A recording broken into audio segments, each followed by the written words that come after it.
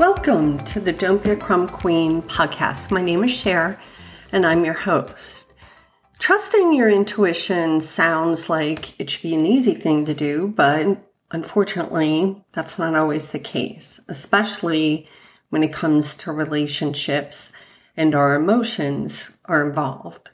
Lines get blurred, and we mistake our fears for our intuition. So, how can you learn to really trust your gut and discern the difference between fearful, anxious emotions from past experiences and what your intuition is really telling you? First, let's talk about what intuition is and how you can develop it.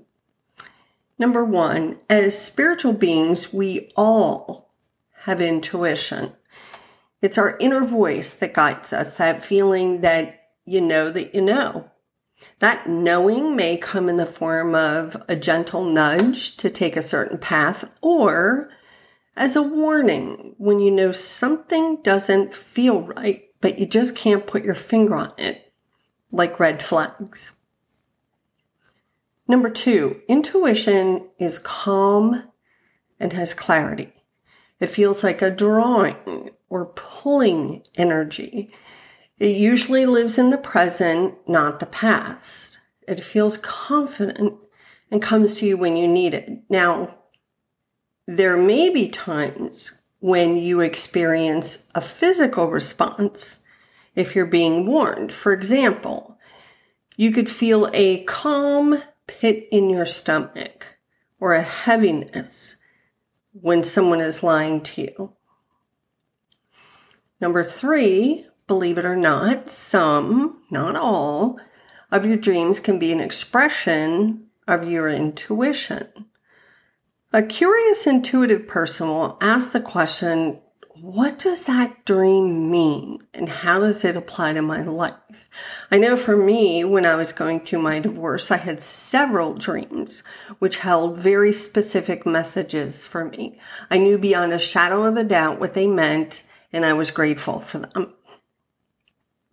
Number four, learning to listen to your intuition requires you to have times of solitude where you can silence the noise, quiet your brain, and practice being in the moment.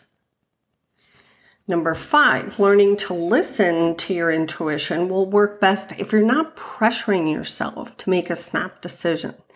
Although your intuition can still guide you in those kinds of circumstances, if you have the option to slow down, back burner a decision, and get yourself in a state of relaxation, you'll have a better chance of tuning into your inner guidance.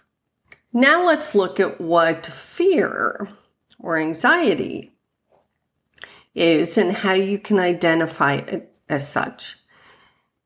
Fear or anxiety is usually future related. The land of what ifs is what I call it. When you find yourself worried or overthinking about something that could happen, you're using the logical, analytical side of your brain. The more you ponder over your thoughts, the more fearful you become.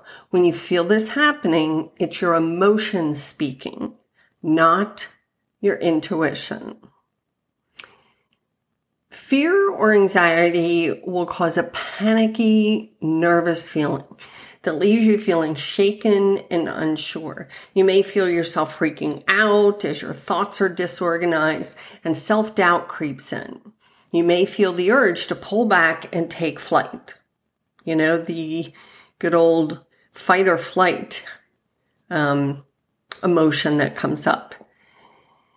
If you've experienced an abusive relationship, getting triggered in a new one is not uncommon.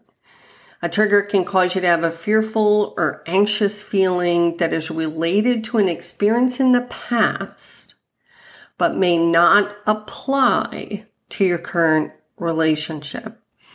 It's important that you identify when that is happening so you don't bring old, unhealed wounds from your past forward. Whether you believe it or not, tuning into your intuition is a valuable tool for all areas of your life, not just relationships. That doesn't mean you can't acknowledge your emotions, but you'll have to discern when they're clouding your judgment and leading you towards fear and anxiety. Intuition is truly a gift, and I hope you take the time to get curious and tune into your inner voice. You won't be disappointed.